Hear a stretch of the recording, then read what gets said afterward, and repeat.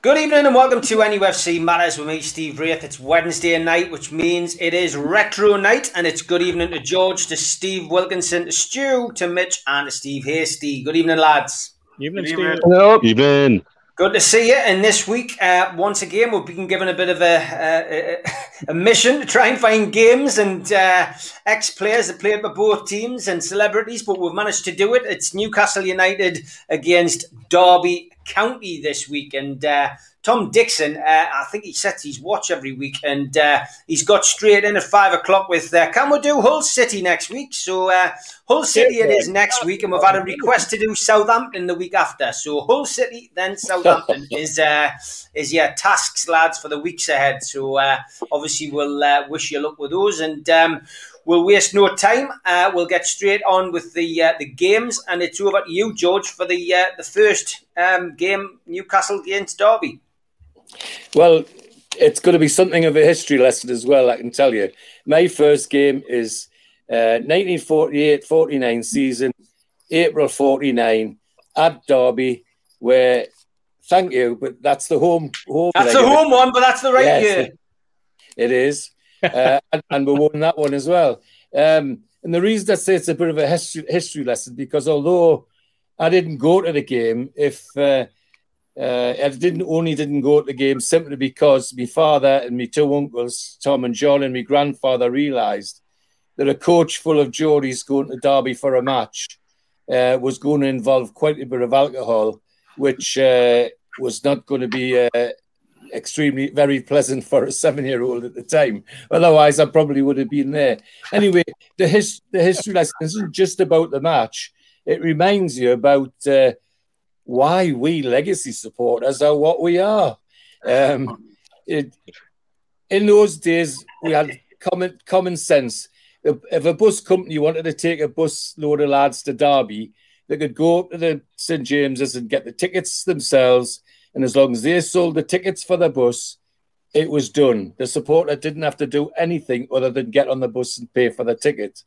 And at the time, my grandmother, Nana, Neil's big Nana, great-grandmother, worked for the local coach company. She used to sweep the buses out. Hollands used to run at Sharabangs from Sunhome to Wallsend, but they had 4 luxury coaches which they used to use for trips. So the two uncles who used to generate all this fun, and my father, he said to me, Nana, ask Alfie Hollands if he'll run a bus to Derby. And of course, because Mrs. Bryan, that's what the Nana asked it, because Alfie Hollands did. He went and got the 35 tickets to fill his 35-seater bus. And the next thing, the bus was full. My dad, my grandfather, 2 uncles, and all the mates from the Pennywed Barn, Wallsend, were off to Derby. And of course, the thing with my dad was that in Derby, one of his sisters lived. And because his plan was, well, I'll get to see my sister. So on the way there, 1 or 2 of his friends said, what you do for your lunch, Harry? And he said, oh, I'm just going in now. And so, oh, well, you come, you see. And then bit by bit, as the bus got a bit closer to Derby, my dad realised that the 2 uncles, Tom and John, they were inviting their friends to go to Nan. So by the time they got to Nan Street, the whole bloody bus was having Anthony Nans. So as we're getting off the bus, my dad said to the driver, well, I don't know what you're going to do for an hour while we're having lunch. Oh, he says, it's all right. John says, I can come in here and get me lunch as well. So even the driver was going in for his lunch to this. Bear in mind, we're still in Rushden. Didn't faze me Auntie Nan at all. She worked at the local corner shop. She went scurrying along the shop, came back with hands full of bread and tins of spam and stuff that the man who owned the shop gave her, and her daughters and some of the neighbours made sandwiches. So this lot all piled in to get their sandwich lunch. And while she was at the shop, the lad who owned the shop said to her, have they got any beer? Well, they didn't have much beer left by then. And he had some, what do they call the big brewery down there? Buxton's. He says, I've got some Burton. I've got some Burtons in the shop, but I can only let you have so much. So the lads said, well, we'll take everything you've got and come along, come all the crates of beer. And then after they'd finished their dinner, he'd whisper at me, Auntie Nan, are they short of fags? Because fags were on ration as well. And Nan said, yes, I think most of them are. So they had a whole case of Woodbines on the bus before they went home. So, as I say, this is how legacy fans were born, gentlemen, you know. And anyway, they had their dinner and off they went to see a fantastic match. My Auntie Nan's husband was Cyril, who was a radar expert in the RAF, and he built his own television. And in 1953, all the women in the family went to Derby to watch the coronation on Cyril's homemade television. That's the sort of egghead he was, a clever lad, a bit of a bore minder at a party, but never mind, he was a clever lad. Anyway, this was a match that we were likely to lose. So the pundits were saying. The fact is, we beat them well and truly. 4-2 to Newcastle, and because Derby were well up the league, but so were we. Bear in mind, this is our promotion season, the season before we won the second division, with an average crowd of 53,600. The biggest average attendance in Europe. Does that sound familiar, boys? Mm-hmm. And this season is our promotion season, and we're knocking spots off the first division, which were top for a good way through that season. And it wasn't until near the end we did a usual Newcastle thing. We lost points to teams in the bottom six. Otherwise, we would have won the league hands down. We ended up as fourth, but this game ended 4-2. And the team was Fairbrother, Cowell, Batty, Dodge, and Harvey, who scored a goal, Brennan, Sibley, who scored, Taylor, Stobart, George Robledo, who scored 2, and Bobby Mitchell. And the manager was George Martin, of course, and the assistant manager was Norman Smith. Now, here's another bit of the history lesson. George Martin was quite a character. And in the middle of that season, the directors, or the doctor, what's his name, who was the director in Westwood and Hereford, that's right, Hereford, Westwood, Seymour, all went down to the Theatre Royal to see the manager of the Theatre Royal and said to him, they had an opera on, and they said to the manager, you need to sack your tenor. Our manager's a better tenor than he is. And you want to audition George Martin for the role of tenor in this opera. I'm trying to think which one it was. It was one of the big operas as well. Anyway, eventually the manager was persuaded to listen to George Martin sing. And sure enough, for a week, he sacked his tenor, and the Newcastle manager sang in the opera. This could only be Newcastle United, couldn't it? I mean, really, you know. And George Martin knocked their socks off. Back to the football, of course. We got promoted with a huge, nearly £100,000 profit, and Seymour was spending money like water. But at that time, we had 40 professionals on the staff, and halfway through the season, 17 of them were on the transfer list because they couldn't get a bloody game. And Seymour was still buying. Cardiff had a lad called Chambers, an outside right, who everybody wanted to buy, but nobody could afford him. Seymour could afford him because he hired 17 grand at the transfer fee to Cardiff, and the bloke signed for us. Where was he going to play? We already had 40 players, and so there was another addition to the problem. So halfway through the season, the directors decided, because there was so much discontent in the club with 17 on the transfer list, that they would have a round table meeting and allow the players to express their concerns about things that were going wrong and things that were going right. I mean, could you imagine that happening now? God save us. And apparently it went quite well, according to the directors. None of the players commented, mind. And they sorted out one or two things. One or two players weren't happy about the houses they had, and that was sorted out, and all the rest of it. And it was got things right for a while. But still, by January, February, there was still 16 players put on the transfer list. in which Westwood came out and said, well, the manager didn't put them there, so the people who did put them there should come out and state their reasons publicly so that everybody could see it was above board. And of course, nobody did. But it was absolute mayhem, and we finished fourth. We should have won the league hands down, but typical Newcastle with a background like that, how could we win a league title? Eventually, by the end of the season, of course, most of the players that were on the list were getting transferred out. But it could only happen at Newcastle, couldn't it? I mean, it couldn't happen anywhere else.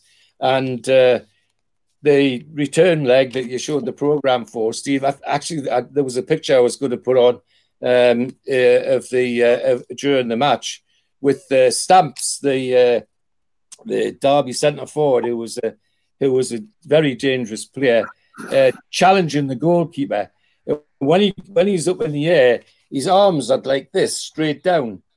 And the fact is, people used to train to jump without their arms up there. All of this sort of stuff is very modern as far as I'm concerned. The hours I spent in the gym at St James's Park doing standing jumps and sergeant jumps. Do you know what a sergeant jump is? No, go on, demonstrate it if you can. You crouch down as low as you can, and you leap up as high as you can. And what they used to have in the gym at St James's Park in the car park was a chalk wall. And you jumped up as high as you could and wipe your fingers on the chalk wall. And every week they used to see who could get the highest. And that was to strengthen your thighs to make you leaping. And the sergeant jump is a long jump without a run. So you get down on your hunkers and spring forward, all in aid of making you jump. But making you jump without having your elbows up here. When I listen to Shearer and I'm saying, well, you've got to have your elbows up there to jump and all. Nah, now you might have to, but you didn't used to have to in those days. Anyway, sorry for the history lesson and a bit of a rant, but that was 4-2 Derby against Derby at Derby, and a very eventful day for some people from Tyneside. That's why people tune in, George. They enjoy listening to your stories. Never apologise for them. Great stories, great recollections. So, Steve Wilkinson, we're over to you, mate. Have we got time for the teams now before? It's funny, somebody says, how long's the show tonight? But and somebody also said that one of Steve Hastie's rants has lasted longer than the Super League, which is true. I love the fact you keep saying legacy supporter as well. Yeah, it's all very good tonight, lads. Go on then, Steve. Well, it's very hard to follow a story like that from George, but I'm going to pick one of, I think, of the most exciting games against Derby over the years, and that was a game in 1976 when Newcastle won 4-3. And just a bit of background to the situation. Then Derby had won the league the year before. In the late 60s, Derby sort of became a decent team when Brian Clough and Peter Taylor were there. They won the league with them, and then it was the time, the season before this was the infamous time when Brian Clough thought he could go and sort Leeds out. We know what happened there. And Dave Mackay, well-known kicker from Tottenham, and in the earlier days, he took over as Derby at the manager, and they continued to be successful under Dave Mackay. And the year before this game, they actually won the league. And they had some decent players in the team, of the time. Colin Todd and Roy McFarland at the middle of the defence, Archie Gemmell, great Scottish player, Bruce Rioch, Leighton James, Franny Lee, who had previously been Man City, and Charlie George, well known from Arsenal days. So they had a decent team, and they were still in contention at the top of the league as this season was going on. We were in our first season under Gordon Lee. He'd already got rid of Terry Hibbett, so the writing was starting to be on the wall. But this game was a one that I remember significantly for the final goal. But I'll just go through the sort of incidents of the game. We as I said, Derby were riding high, so it was a good game because we're mid-table. They were a little bit higher than we are now, but no great shakes. We scored first. Tommy Craig hit a free kick where Tuck Gallagher ended the first half. And Tommy Craig took a free kick, chipped it into the box, and as the goalie was coming out, it clipped Colin Todd's head and went in the net. So it was an own goal to start with. And that was all the goals in the first half, but a pretty exciting game. And then the second half started, and Alan Gowland broke away on the right side, put across in the middle, and Jeff Nolte, who was one of Gordon Lee's boys in to take over from the likes of from Terry Hibbett. Okay. He headed the ball in the net. So that was 2-0 up. Yes. So another 5 minutes or so, and Derby started getting in the game and pulled one back through a Steve Powell header. And then Mac broke away on the left side, crossed the ball in the middle, and Tommy Craig, who was the sort of filling in the role for Terry Hibbett, a decent left foot, the same as him, but not as good as Terry Hibbett. But he broke in the penalty. It was brought down for a penalty. He actually took it himself. So Mac had been relegated from penalty duty for whatever reason. So Tommy Craig put it up 3-1, and yet you thought, here we are, we're gonna beat these lot. But Derby continued to press, and another 3 minutes, and they equalised from a corner. Charlie George scoring this time, and then 7 minutes from the end, they got a bit of a fluky goal. Archie Gemmell put a ball in from the left. It clipped Bruce Rioch's knee, and bounced over the head of Mick Mahoney. So it was 3s each. I thought, well, that's not a bad result, but the drama was still to come. And about 2 minutes later, the ball had got a corner, and on the east stand side of the Leazes end, Tommy Craig swung it in, headed out from the goal, went back to him, clipped it back in. Mac steeled in, avoided the offside trap, and headed the winner. Now, I was sitting in the front row of the East Stand at that time, which had been built a couple of years earlier. My dad had got a batch of season tickets in there with his mates from the post office, and I was one of them. And normally sat in the second row, but I think my mum was in the second row. I think my sister might have gone that game, so I sat in my dad's seat. I don't think he was there, or one of his mates wasn't. So I was in the front row.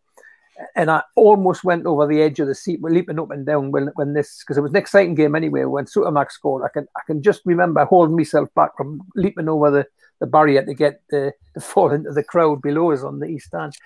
So that was 4-3, 85 minutes. But the game wasn't over at that time. When Nelly scored again, Sutamac broke away on the left, clipped the ball across the middle, and Alan Gowland was steaming at the back post, and it was similar to the one Joe Linton scored the other week, and then probably what we expected Joe Linton to do, but he slotted away against Tottenham. But Alan Gowland failed to do that, hit it straight at the keeper. And then minutes later, Derby nearly equalised, another one, which was a fantastic save, initially from a shot from Charlie George, but Mick Mahoney parried it, and it went to Leighton James, and he blasted this shot. And Glenn Keeley did a flying header and headed off the line. So it could have been 5-4 after it was late, but we won 4-3. Fantastic victory. Derby went on to finish 4th that season. We finished again 15th, I think, and so it was. But it was the start of Gordon Lee's era, which obviously didn't last very much longer. Nor did Sutamac, which that was a pretty exciting game from the mid 70s. As my first offering tonight. Brilliant stuff as always, Steve. Stu, over to you, mate. Right, just before we start, I see that comment from Spenny there, right? And I tell you, because we've got this WhatsApp group, and Spenny's not working. I can't wait for him to get back in work, like when this COVID finished. I'm working in an office, right, full of Muslims who are all fasting for Ramadan, and it's every day. Him and Chris, our guys, it's every 30 seconds, beep beep on my phone, and it's like I'm going to get them a room where they can actually meet together. It's going to be nice. Just get them a hotel room. It's going to be easier for them. It's just the two of them just constantly talking, so I've had to mute it whilst I'm at work because I'm getting strange looks. You can imagine fasting all day and say this anyway. Don't worry, mate. I think they've got the message. Okay, on your game. Right, well, I changed game after you put your flyer on. I did have 2 picks. I've changed one of them. Now, people know I like to give shout-outs for people's birthdays, etc. Now, I'm going to try for a retro record today and mention 4 people, but not all at once. So the first one is a good friend of mine from back home, and he's a friend of the show. He's the guy who donated the flight round Newcastle, Steve. Oh yes, yep. For the birthday. Yeah, for Nick, it's his birthday today, so I promised him I'd mention that. Right, so on to the game. The first game that I took was a 0-0. When you think, well, why would you choose a 0-0? Arthur Cox was returning with Derby to play against, or pit his wits against Willie McFall's Newcastle. And it was a Mirandina-less Newcastle, because I believe he was injured at that game. Now, this game was on the 14th of November, 1987. It was the Heat's 14th birthday 14th birthday. And I remember it was a crisp, sunny afternoon. There was no wind and not a cloud in the sky, and it kicked off 3 o'clock. You knew it was going to get dark soon. But after 10 seconds of the kickoff, Peter Jackson went through. Well, I say he lunged at a player. It was launched. He must have watched The Karate Kid the night before, because it was like a running 2-footed. He just levitated like the Matrix, but it was before the Matrix. And he just took this player out after about 10 seconds. And if that was now, it's minimum 6-game ban. And I just remember the Heat's dad said, I had nothing wrong with that. And he just got like a stern ticking off of the referee after about 10 seconds. But what it did, it's quite literally stamped Newcastle's authority on the game, saying that they were up for the fight. And this was a Gaza-inspired Newcastle at the time. This is, I think, was his last season as well, the 87-88. And he ran the show. And he could have had a hat-trick himself. Paul Goddard could have had a hat-trick. Darren Jackson could have had at least 2-1, was the easiest chance of the lot near the end. But the reason I finished 0-0 was because, I know I put it on Twitter, it was one of the most inspired goalkeeping performances. Well, at that time, it was the most inspired goalkeeping performance I've seen in my life. I would still say it's in the top 5, maybe even the top 3 by Peter Shilton. It was England keeper. He just made world-class save after world-class save. And it's just when you mentioned it on the Flyers team, I thought, I remember that game. There was so many different things. It was £1.50 to get in. That's if you paid to get in, but it was his birthday and his dad was there, so we had to. And it was just the fact that it finished 0-0. It was a game that I remember quite vividly. With Paul Goddard running like everywhere, creating chances. Gascoigne just waltzing through as we all seen many times before he left. But it was really, really such a good game, and how it finished 0-0 was down to Peter Shilton. Yeah, great game. I was at that. I mean, I remember coming away, from that game with my dad saying that, my dad saying that's one of the best goalkeeping displays I've ever seen. And I've spoken to Peter about it. I'm quite good friends with Peter, and I've had him up here for talkings, and he says it's one of his best games, and looks back on it with a lot of fond memories. But a great one to pick, and takes me back as well. Mitch, over to you, mate. Your first game. Okay, well, this game is gone down in history with our fans, and certainly with mine and Stu's generation of fans. It's a game you were either at or you wish you'd been at. It's a game that had so much about it. Bad-tempered isn't the word. Bad-tempered before the game. 20th of April 1992, we'd lost 5 in a row. We were staying in the 3rd division in the face. We got down to Derby, and it was one of those games where you had to be on your toes, shall we say. It was one of those days, which is the reason why me and Stu get uncomfortable for sitting with my back to the door of the pub. It was one of those days. Made worse, actually, by the fact there was a bomb scare before the game as well. And rumours doing the rounds that the game was going to get called off, because I think there'd been about 2 weeks before, I think there'd been an IRA bomb in London. So it was, again, tensions were high generally in the country. And there we were staring the 3rd division in the face, taking a full allocation to the baseball ground and bringing it on. And it's a game, I think, that goes down in history for as much about the fans as about the game itself.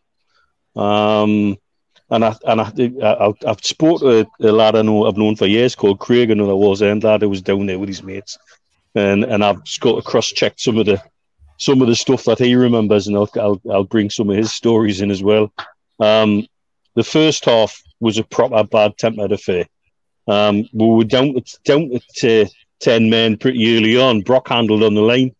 And the resultant penalty, and at the time there was none of this double jeopardy thing. It was a red card and a penalty. By 20 minutes we were 2-0 down, and about 15 minutes later, Kevin Scott got sent off for a bad-tempered foul on Marco Gabbiadini, of all people.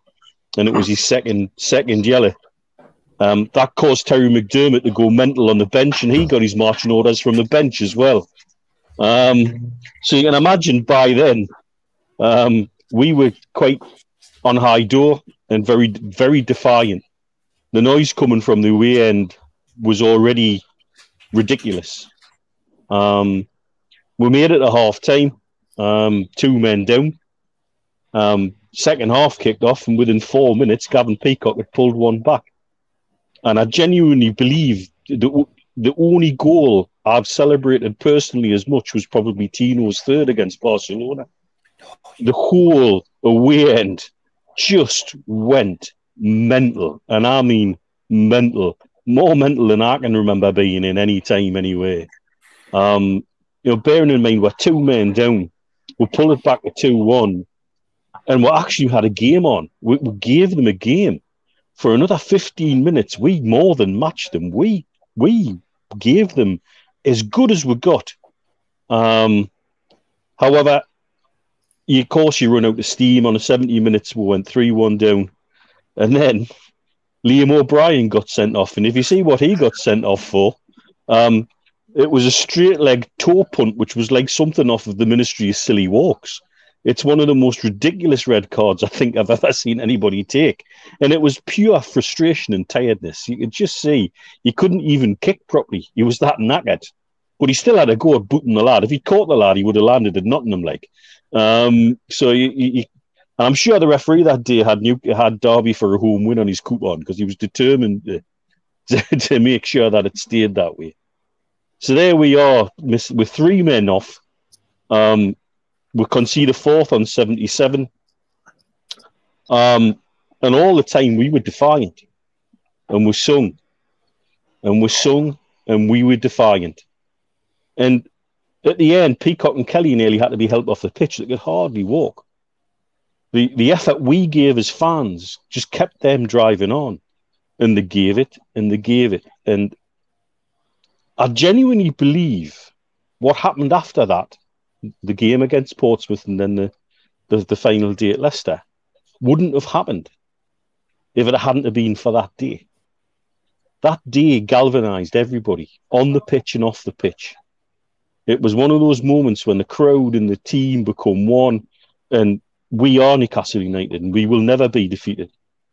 And the day, the memory of the day, still gives us goosebumps talking about it. That entire day was just epic in a way that you could really hardly believe. And again, talking to Craig, who got a seat in the face, by the way, his mate ripped the seat up and tried to chuck it onto the pitch, and it boomeranged back round and caught him straight in the mush. They were saying they had the radio on and their bus on the way back up, and all BBC Radio Derby's post-match phone-in was about us. It was about the way end.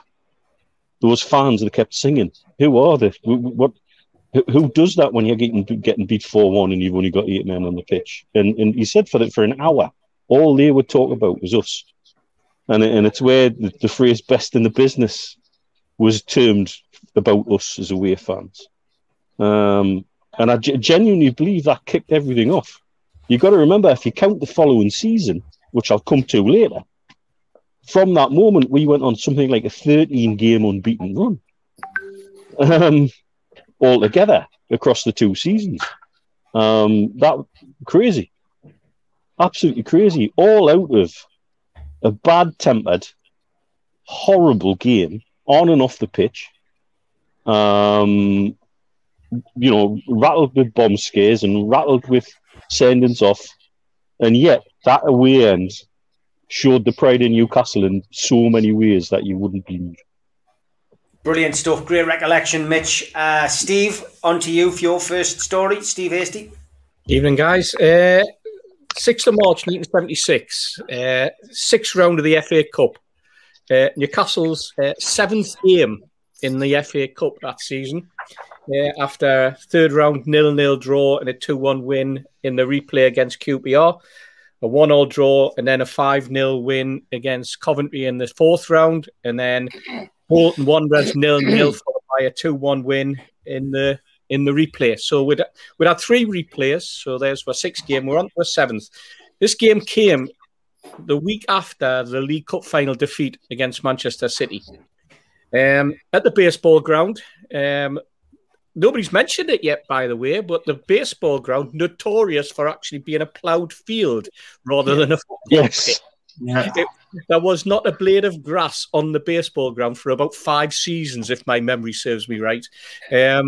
So let's get to the game. As I say, it was the 6th round of the FA Cup. In typical Newcastle, after being defeated in a cup final, we ended up going in what we thought was going to be another cup final, heading towards another cup final, doing quite well. You know, we always consider ourselves a cup team rather than a league team. And we get 5 injuries. We have goalkeeper Mick Mahoney out. We have Tommy Craig out. We have Irvin Natris out injured. We have Jeff Nolte, who was injured anyway for the final. He's still not available. And then we had Paul Cannell, if I remember rightly. He was also out. So we went into that team with a goalkeeper playing his very first game for Newcastle, which also turned out to be his last game for Newcastle. Young lad called Eddie Edgar, who I think, if my memory serves me right, he went to Hartlepool. But you know what? He had a great game. He had a really, really good game. Unfortunately, we got beat 4-2. Typical Newcastle. It was one of those games that when you get home, match of the day, you've got David Coleman. You know you've got the big game. You know it's the big cup game when David Coleman's the commentator on Match of the Day in the evening. And David Coleman has had that ability to make even the most boring of games exciting. But this game was exciting. As I say, we got beat 4-2. Bruce Rioch scored the first 2, one a nice tap in, the second one a beautiful free kick from the edge of the box, right in the top corner. Edgar couldn't get anywhere near it, and I don't think any goalkeeper on the day would have got near it either. 2-0 down. We pulled it back to 2-1 with Alan Gowland. It then went to 3-1, and then it went to 4-1. And then Gowland pulled another goal back and made it 4-2. What this game was also famous for was it was actually Supermac's last cup match for us. Because obviously at the end of that season, Supermac was then sold to Arsenal. And Steve, you've mentioned some of the players that were playing for the opposition already that season, and there were some great players. But there was another player whose name you didn't mention, who, for those of us of a slightly older disposition, will remember Roger Davies.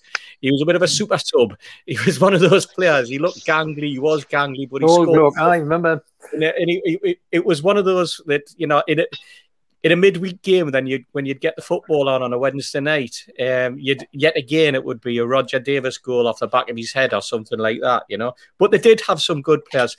The game was also, for those who watch Spanish football, that game was selected in that team was a certain Ray Rocky Hudson.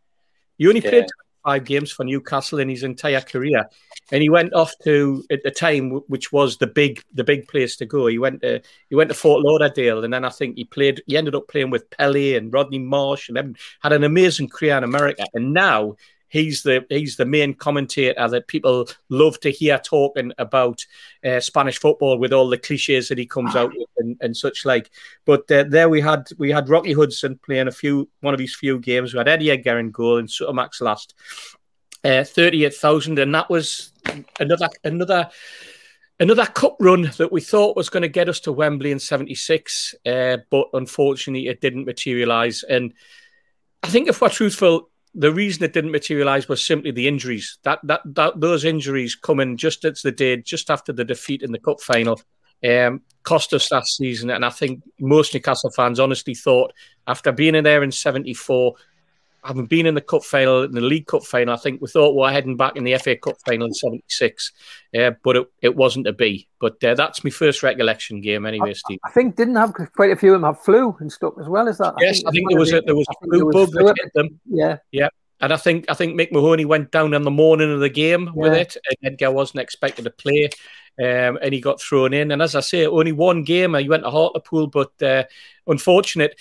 But I think we brought in a goalkeeper and I think if my memory serves me right, we brought a goalkeeper in because that was typical Gordon Lee. You know, he was going to get rid of Mick Mahoney anyway, so he went out and he lashed out on a goalkeeper. I think I wrote it down who it was, but I cannot remember now. I haven't got my specs for this, so God knows who it was. But I'm sure we bought somebody crazy. A big thanks to our sponsor, Spider VPN. They've sponsored us for the last 3 months for your internet security. Also, a big shout out again to Arcot Interiors, who are sponsoring us this month. Give them a visit at arcotinteriors.com. Give them a ring 01912 658 663 or email them enquiries@arcot.org.uk. Great to have them on board this month. And also a big shout out to qtechshop.co.uk, the makers of pool tables and snooker tables in Wallsend, Newcastle, and to John at Jab Signature, who makes all of our flyers. If you're a first-time visitor to the channel, then please subscribe. Just hit the Newcastle Legends logo in the bottom right-hand corner, and it's as simple as that. It is free to subscribe. Hit the thumb up to like the video, and click share to share the video and to share the content. And join the chat. Plenty of people sharing memories as the show goes along. We don't talk about what's going on in the modern day on this show, so a lot of people just commenting, and we're not ignoring it. It's just tonight's a chance to look back on yesteryear, and we pick a team each week. And if you're on Twitter, it's worth following Away Days 23. They have a wonderful photograph from the game that Mitch was just talking about. Actually, yes, 1992, and it's actually. It's today, Mitch. It's the anniversary. Yesterday, sorry. April the 20th, sorry. So it was yesterday, wasn't it? Yesterday. That was that picture was put out by them. But somebody going on there saying legacy fans. Legacy fans. No, but me mate Nick in Abu Dhabi recognises quite a few lads off of that picture when he saw it on Twitter. He went through it and named one of the lads on the barrier and some of the lads next to him as well. Yeah. We were down the side as well, weren't we, Mitch? We were down the side of the pitch as well as behind the goal. Yeah, it was like an L shape because we had their full away allocation. You got to remember the baseball ground was a bit like bloody Goodison Park, you know, with stanchions, and it was a shed really, you know, and that typified how we were, and I'm quite sure we had more than the allocation in as well. It was heaving. Yeah, kid called Noxie standing on one of the barriers anyway. But give them a follow. Away Days 23. There's always some really good photos of yesteryear on there, if that's the kind of thing you are interested in. And good of them to share that this week when we're looking at Derby. So, George, on to you for your second game.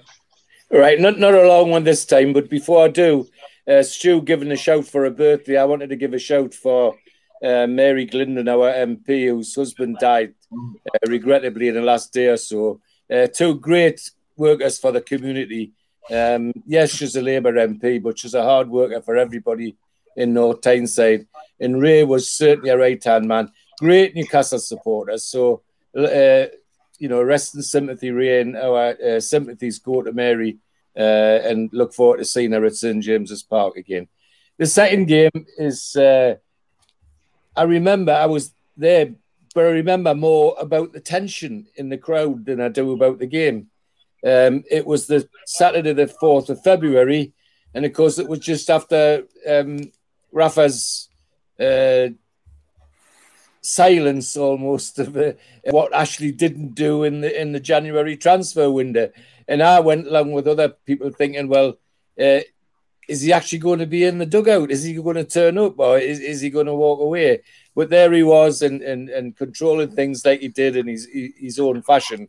And it was a very tense match, as my memory. Matt Ritchie scored the only goal of the game.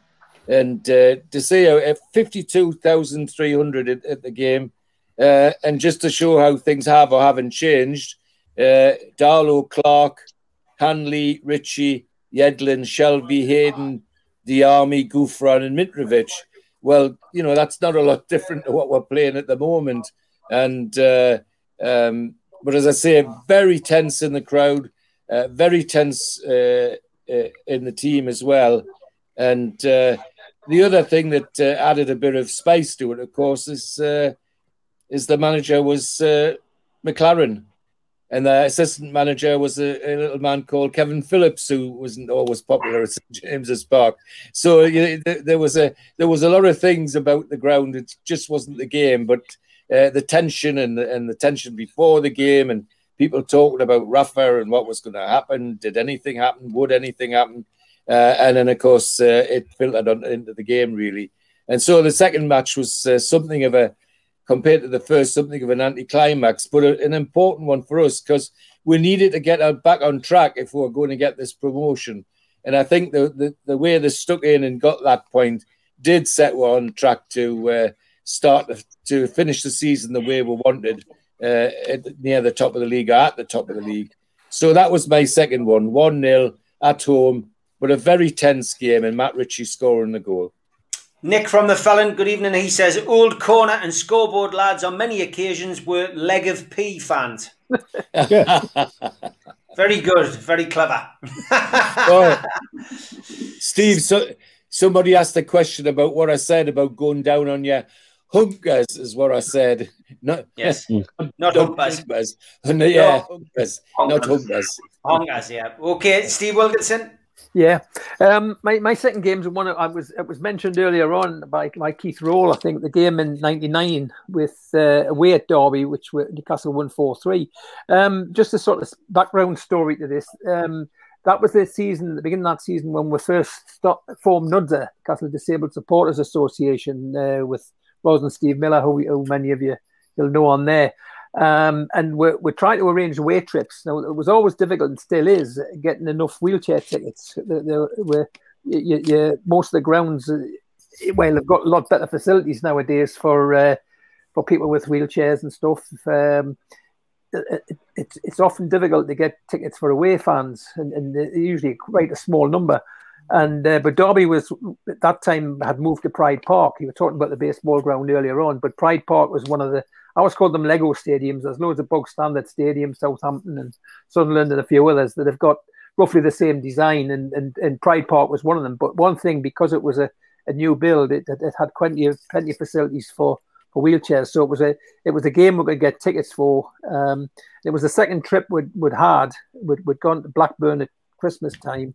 And managed to get enough tickets on this Derby, because they also had quite a good Disabled Supporters Association, and we were setting ours up and wanting to model on that. So when we travelled down to the game, we're greeted by a guy who was their disabled liaison officer, a guy called Ted Gascoigne, lovely old bloke, and he just shook everybody's hand coming up the bus. You really felt welcome. Got us into the ground and said, if anybody wants anything, just let us know, and the stewards are well trained up. So the first incident that happened was pre-kick-off, because we were all behind the goal, which is where Castle fans always go in that Pride Park, and you're right down at the front. And the players were training in the warm-up, and they had the goal, and then alongside the goal they had a big net to stop the ball going into the pitch. You might, a lot of grounds have that sort of thing. And the team were warming up, and I was sitting in my chair quite near to where Ros Miller was, and suddenly the ball come flying through between the net of the goal and the safety net, hit by Andres Anderson, and hit Ros full in the face, and she was flattened by this shot that hit her full in the face. And Andres Anderson, the gap that he got this thing was almost, if he tried to do it, he wouldn't have been able to do it. So that was a great start. But so on the game itself, it was noticeable for some really fantastic goals from both teams. Derby took the lead with an overhead kick from Dion Burton after 8 minutes, and then Gary Speed equalised with a diving header soon after. So by just after 10 minutes, the score was 1 each.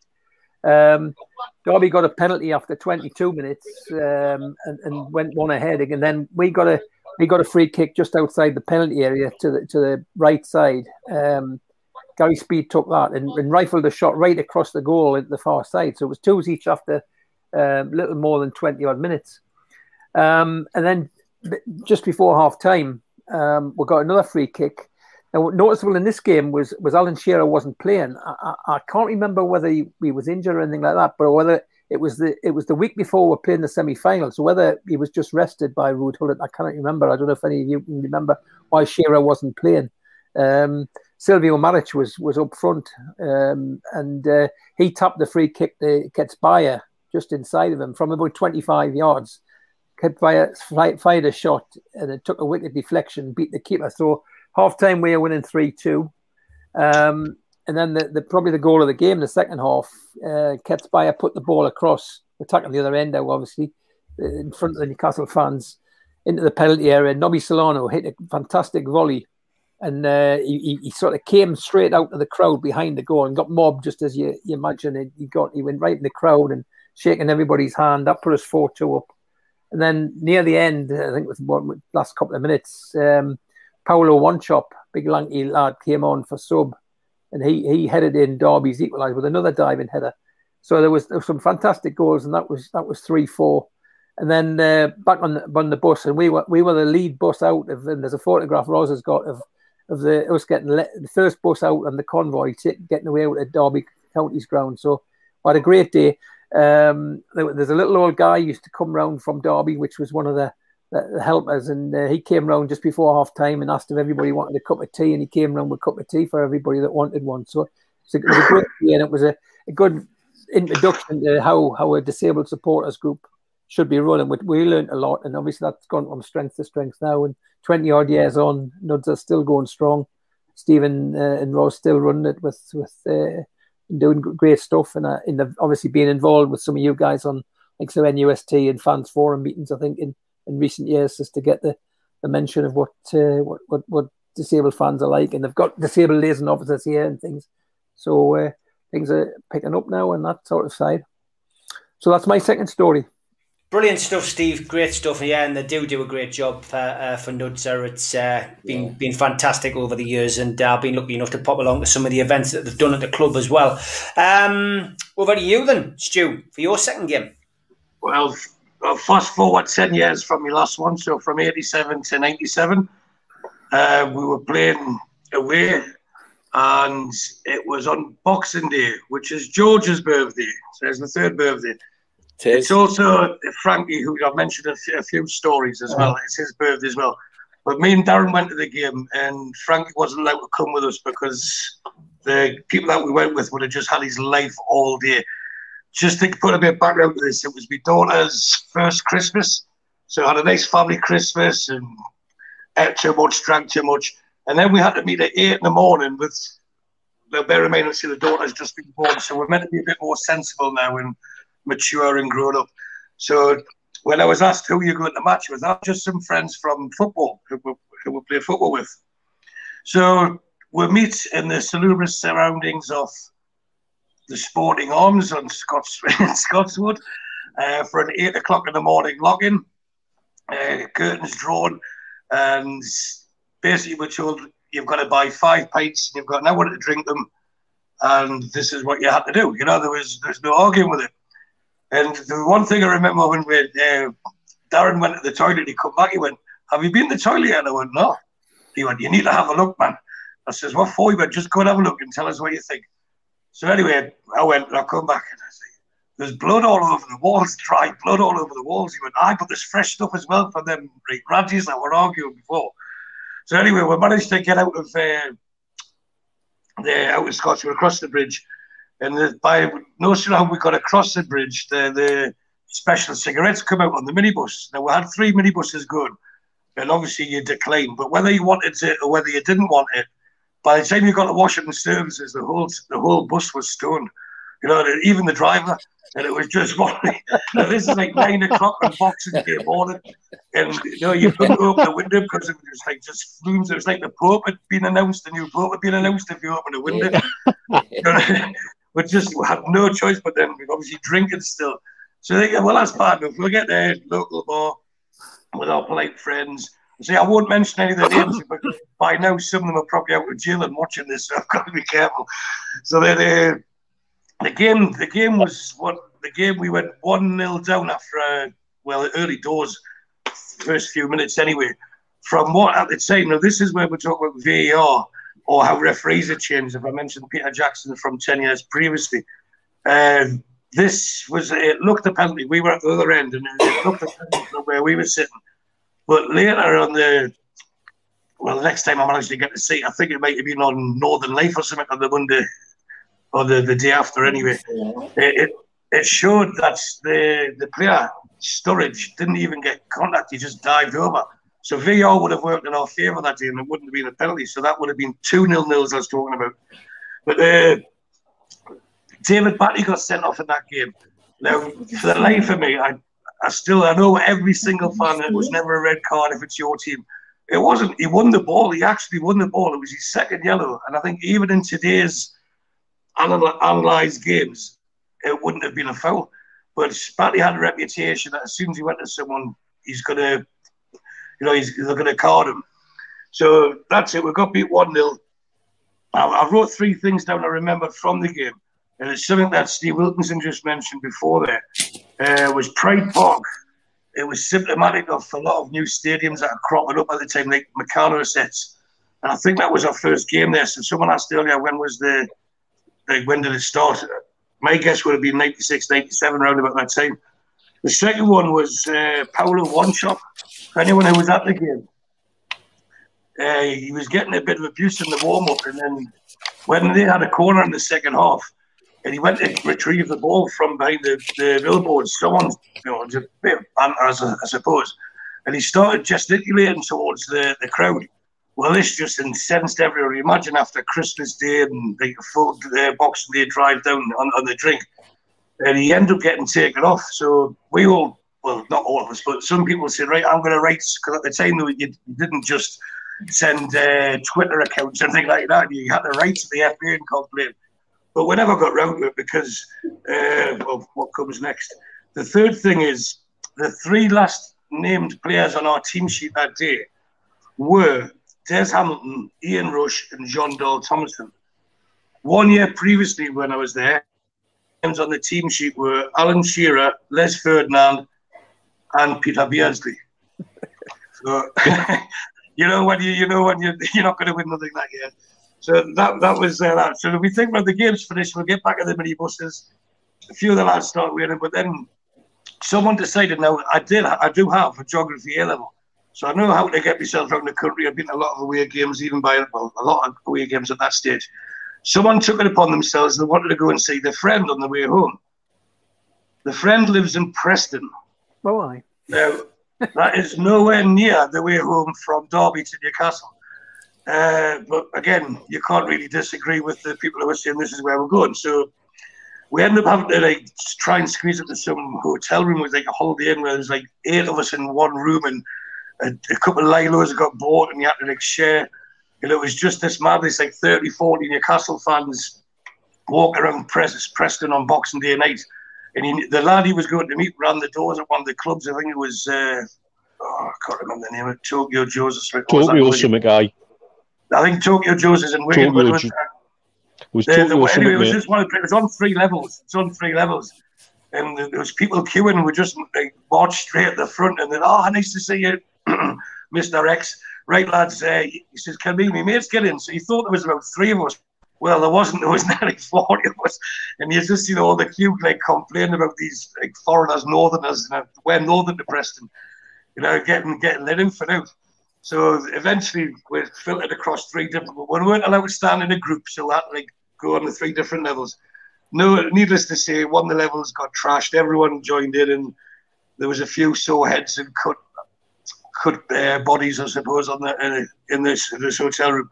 And there was no way I was sleeping. I was never so glad to get back home from the away match as I was that one. I was just on my toes all day and all night as it was. So that was the first game I thought of, but the second game I'd mentioned, if that makes sense. Yeah, it does. Always a good story with your away trips, Stu. I remember when your first came on, you said you had some corkers. You weren't lying. Mitch, over to you for your second. Well, my second game is actually the season after the first one I talked about, August '92 at Derby. It was part of the unbeaten run at the start of the following season. What a different atmosphere. And it was all because they kept talking about us at the previous game. You'd go in for a pint and all the Derby fans would want to talk about how great we were as fans during the last game. Totally different atmosphere. The game itself, the first half picked up where the other game left off. It was a bit of a kicking match, actually. Truth be told, it was a little bit of a kicking match. But then it calmed down in the second half. Football happened. Round about the 50th minute, I think it was, Franz Carr, who had a superb game, actually, drifted a beautiful cross in for Gavin Peacock, who opened the scoring. Then 5 minutes later, lovely interchange on the right wing between Lee Clark and Franz Carr. Lee Clark cuts back inside onto his left foot, drives a beautiful shot into the bottom corner. 2-0, and it really was game over. We dominated the rest of that game. They got a consolation later on, but the result was never in doubt. And what a world of difference the season on from the season before.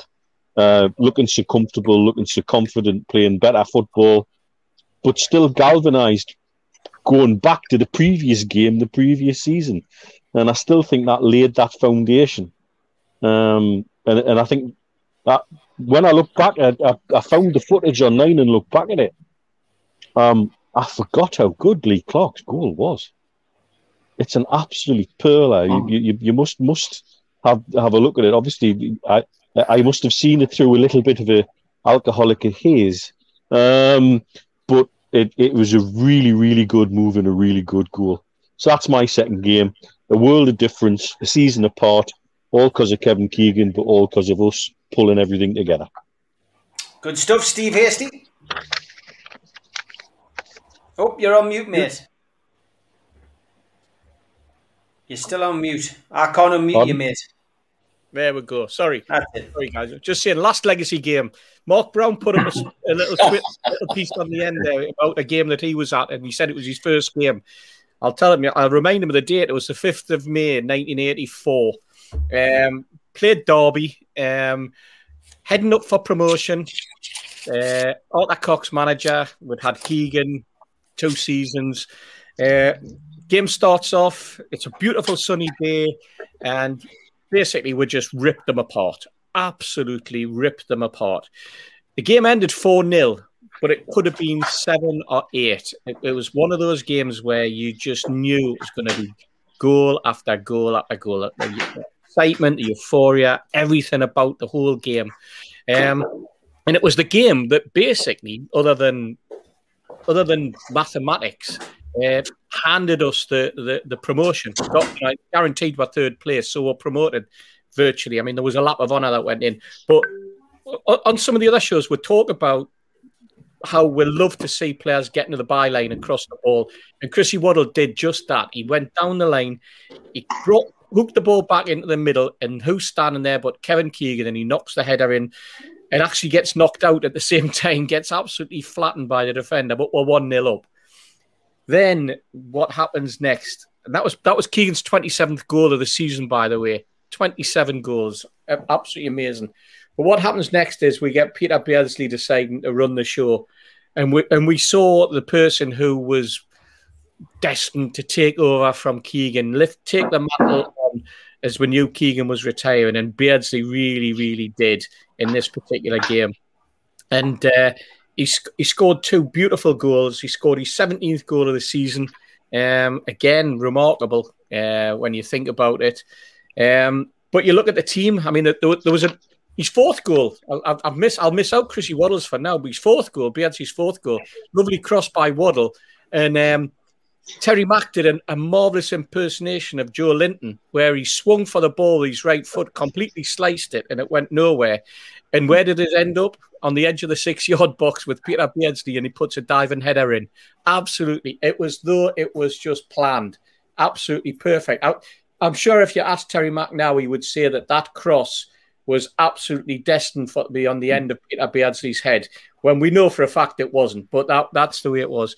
But even Whitley Waddley's goal, Chrissy Waddle's goal, a move that involved McDermott hitting the ball to Keegan, who knocks the ball back to Beardsley, who strokes the ball over the top and into Waddle, who's running on, and he strokes the ball past the keeper. Moves like that, excitement like that, the way that the team just gelled. And you look at that team. I had to write it down just to remind people. We had Kevin Carr in goal. We had Kenny Wharton and John Anderson at fullback. We had Glenn Roeder and Steve Carney playing at the centre of defence. We had a midfield that was held together by a marvellous player in David McCreary. who I don't think gets the accolades that sometimes he deserves. No, he doesn't. He doesn't. Yeah, absolutely. I mean, he deserves every accolade that's going in terms of the way that he could marshal and organise a midfield.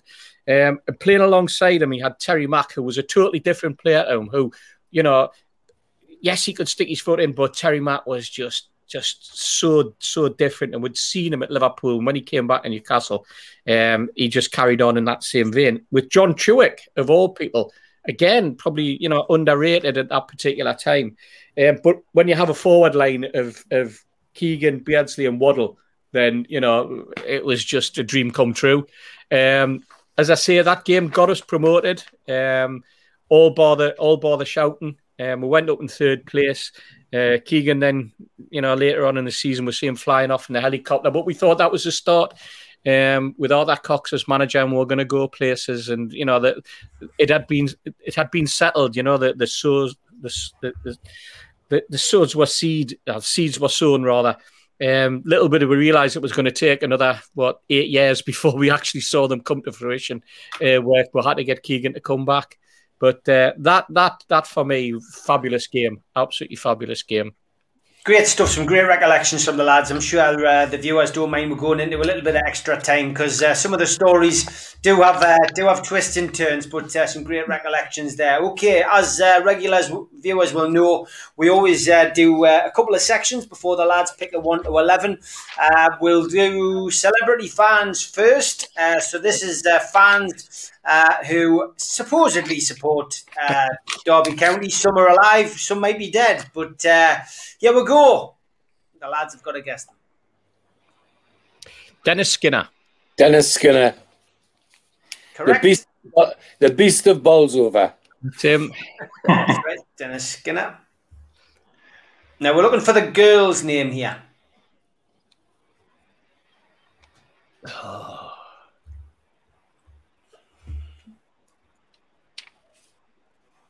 No. Look at him sitting there drinking, smug as anything. I've got to be honest, I would never have got this, lads. No. You got a clue there? It's not my kind of films. It's a Bollywood film, is it? No, I think it's a Frankie Vaughan or Andy Thorne one, is it? Correct. Is it? Well, I'm definitely can't guess this because the wife's watching. Linda Lusardi. That was a good conservative guess there from Steve Wilkinson, but it's not. No, it's Kieran Lee, a porn star on the left there. Yes, obviously quite happy with her husband there. I wouldn't know what one of those was, Steve. Okay. Got a shop for them on the high street. Okay, who's this, lads? Is that Prince Harry? It's not Prince Harry. I'll give you a clue. He's Irish. I think I know this, but I'm going to be embarrassed for saying it. Go Is for it it. The lad that was in One Direction. It is. Oh, Neil Horan. That's right. Well done, Niall Horan. Yeah. I didn't know his name. I recognise.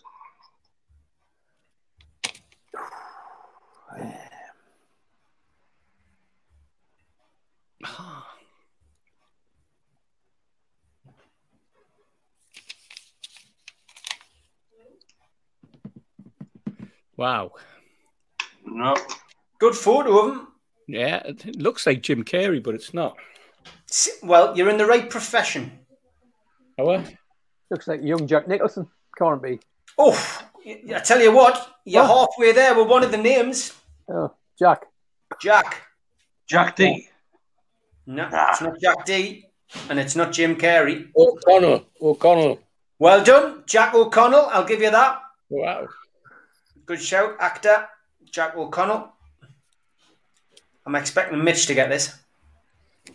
Oh man, it's a guitarist from Blur, isn't it? Correct. Yeah. Cox is his surname, innit? You need a bit. You need to extend that, and not in the adult film way. Coxon, yes. Correct. Graham Coxon. Graham Coxon. Last one, which is the one that I thought might stump you, but I bet you George gets this.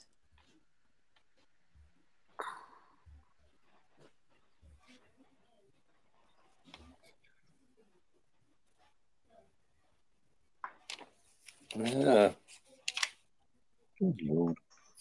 Tim Brooke Taylor. No, now he is a Derby. He was a Derby fan. I think he passed He away. used to say he was, aye. Yeah, well, he was definitely a Derby fan. No, that isn't Tim Brooke Taylor. But again, you're in the right area. You're warm. He's an actor, then obviously. He's an actor, yeah. He often wore hats.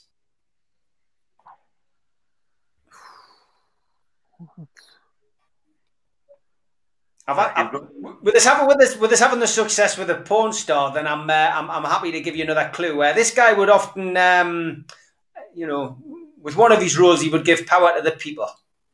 Robert Lindsay. Oh man, Robert Lindsay. Yeah. Robert Lindsay, yes. Playing Cyrano de Bergerac there. Yeah. Okay, that's the celebrity ones done for this week. Players that played for Newcastle and Derby also include managers or coaches in this. So there's an array of talent. Don't think you'll have many problems with any of these, to be honest. That's Arthur Cox. Arthur Cox, of course, who's already featured on tonight's show. Is that Budgie? John Burridge. Yeah. Of course, he played. We often have this laugh on this show. There isn't a club that John Burridge hasn't played for. That's in Safa Park. That's Shefty Cucci. Shefty Cucci. Jim Smith. Bald Eagle.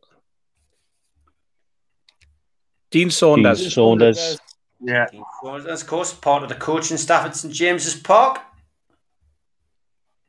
Leon Best. Yes. Leon Best.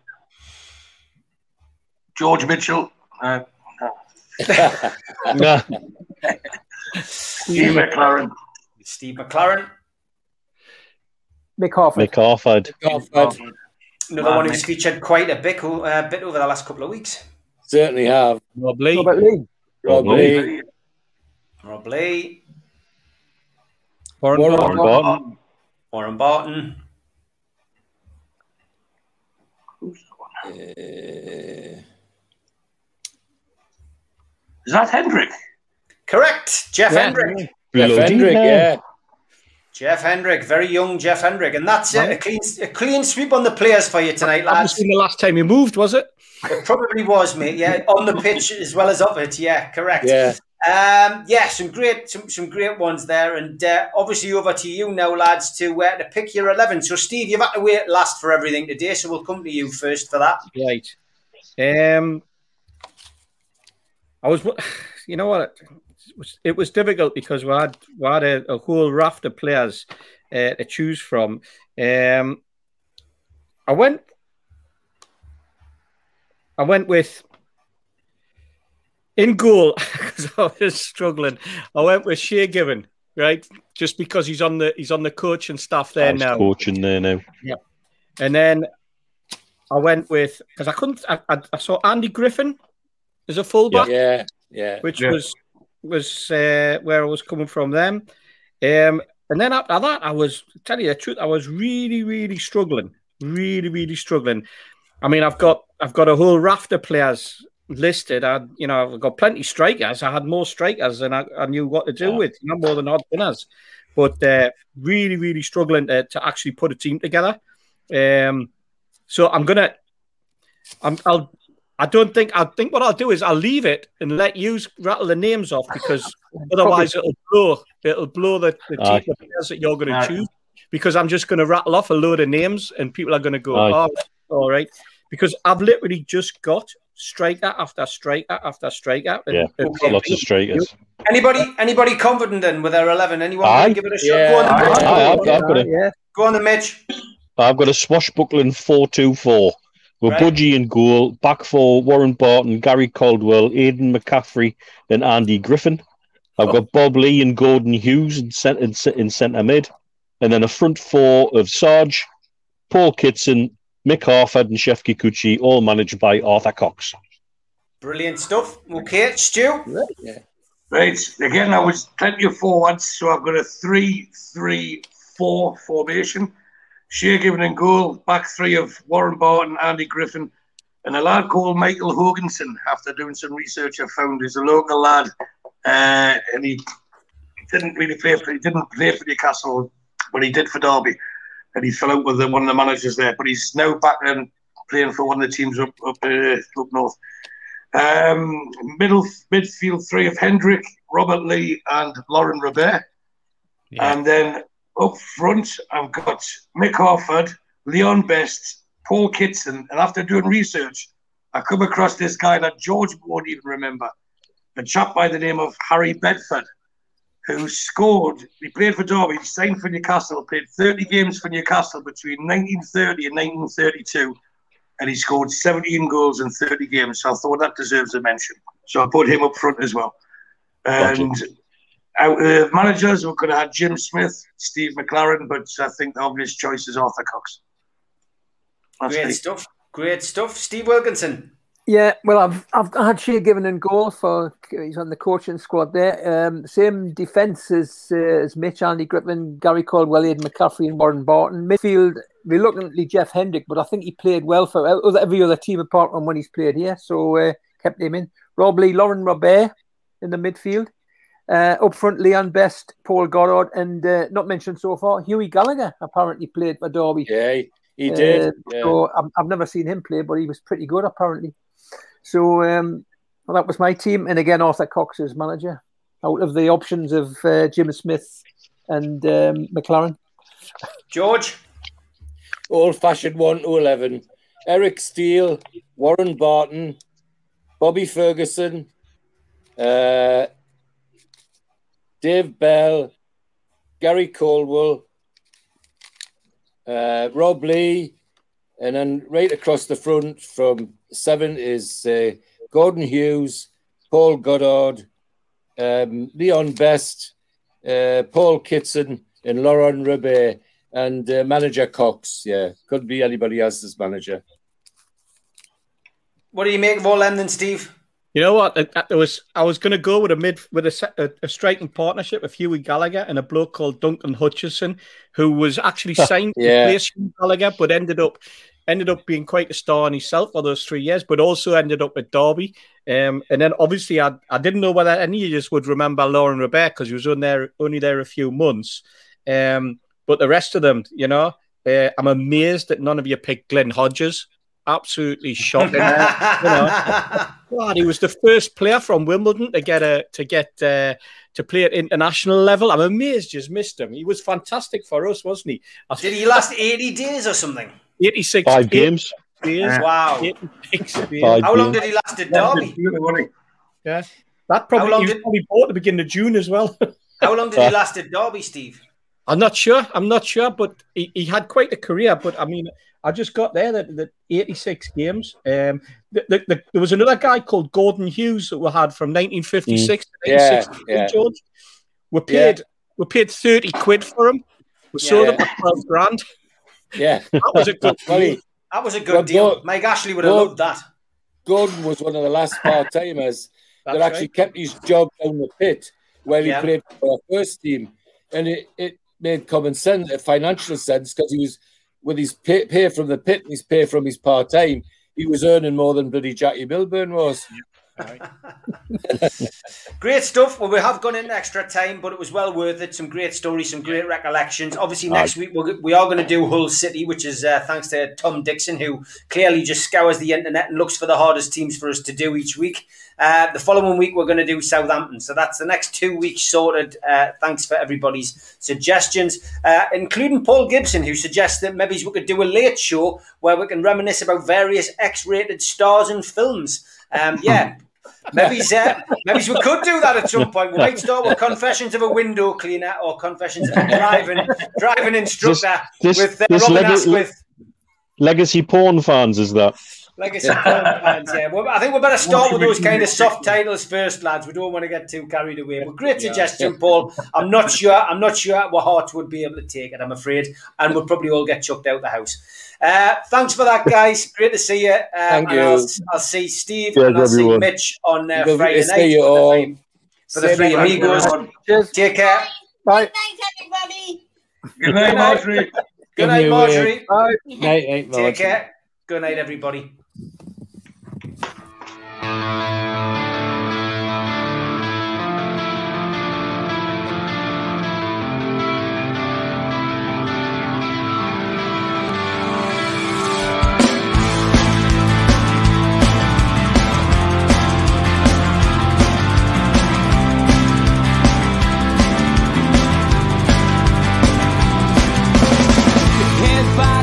Critics attack. It feels like I've been talking to myself again.